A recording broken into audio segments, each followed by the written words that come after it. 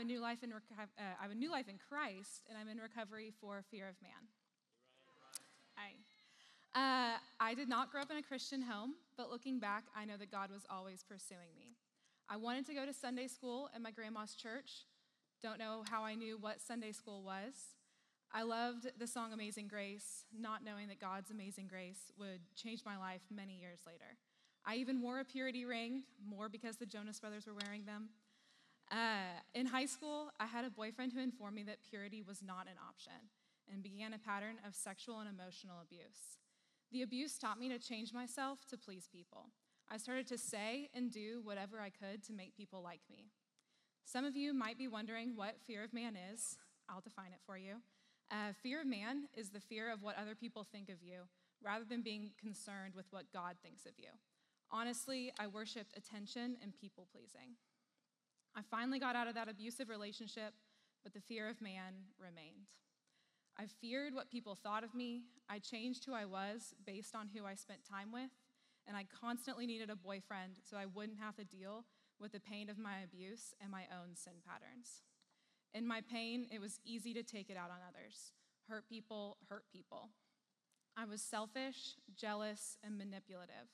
I would sway my beliefs and actions with whoever I was dating at the time. Over time, I could feel this deep depression within me, and I felt a homesickness that I just couldn't explain. Something was off, and I needed answers. What I didn't realize was that there was a God-shaped hole in my heart, and all of these temporary things I was chasing would never fill that eternal void. You see, we're all image bearers, and we long to be accepted and loved.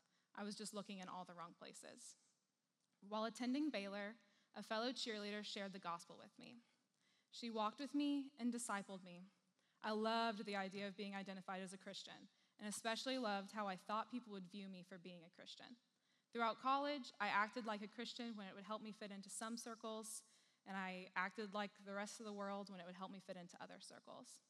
I buried my depression and sought relationship after relationship, terrified of being alone and having to face the wake of destruction I was causing through my idolization of attention and people's opinions of me. After a relationship ended that I had idolized, I was finally forced to face myself. A cheater, a liar, an idolater, consumed with fear of what people thought of me. Then Ephesians 2:4-5 came alive for me. But God, being rich in mercy, because of the great love with which he loved us, even when we were dead in our trespasses, made us alive together with Christ. By grace you have been saved. God used faithful Jesus followers in my life to remind me of God's character, what he thought of me, and who I was in him. Through these women, I was retaught the gospel and made a commitment to follow the Lord. God had used the pain to call me back to his eternal purpose. I began my childlike faith with Jesus and got to learn all about what God had done for me. I had been driving up to Watermark from Waco during grad school and knew that as soon as I moved to Dallas, I had to come to Regeneration. And so the journey began. Inventory was so painful. The harms I had done to others required so many pages, and I struggled to hate the sin without hating myself, the sinner. After inventory, I decided I would never be able to forgive myself for everything that I had done. The reality is, I can't forgive myself. Mark 2:7 says, "Who can forgive sins but God alone?" I was starting to learn that forgiveness was not about me. It was about what Jesus had already done on the cross for me. Step 5, confess. I was reminded that I am not above the mercy and grace of God. And who was I to think that I needed to earn back God's mercy and grace? My pride was so rampant that I thought my own forgiveness mattered more than God's forgiveness.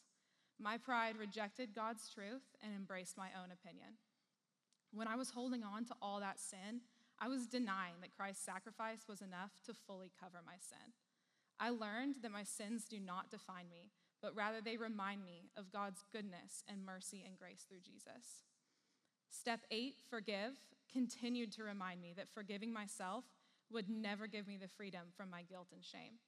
I received freedom when I trusted in Christ's sacrifice on the cross for me. If you aren't sure what Christ's sacrifice is, or even what the gospel is, here it comes. In all of our sin and brokenness and depravity, God sent his only Son to earth to die a painful death so that you could have a full relationship with a loving God and spend eternity with him in heaven. As you may imagine, my life looks very different now. I married a man who loves Jesus and encourages me in my faith daily. I'm so thankful that God put us together as husband and wife. I couldn't ask for a better coworker in Christ. I'm in a community group of married couples who encourage, admonish, and pursue me. I love sharing my life with them and seeing the joy that comes in Christ-centered friendships. I get to lead a step group of women and have been so excited and encouraged by their walk with the Lord. When I feel myself falling back into my own patterns of fear of man, I am encouraged by Philippians 4:8-9.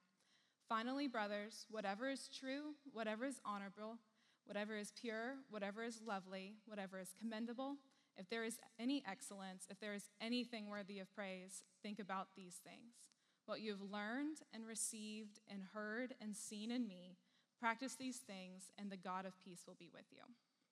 There is so much more joy and peace in my life through my relationship with Christ. And I'm so grateful that I get to share that here at Regen. If you hear anything from my story, I hope that it's that God is pursuing you actively, and he wants to fill that God-shaped hole in your heart with his love. My name is Ryan. I have a new life in Christ, and I'm in recovery for fear of man. Thank you.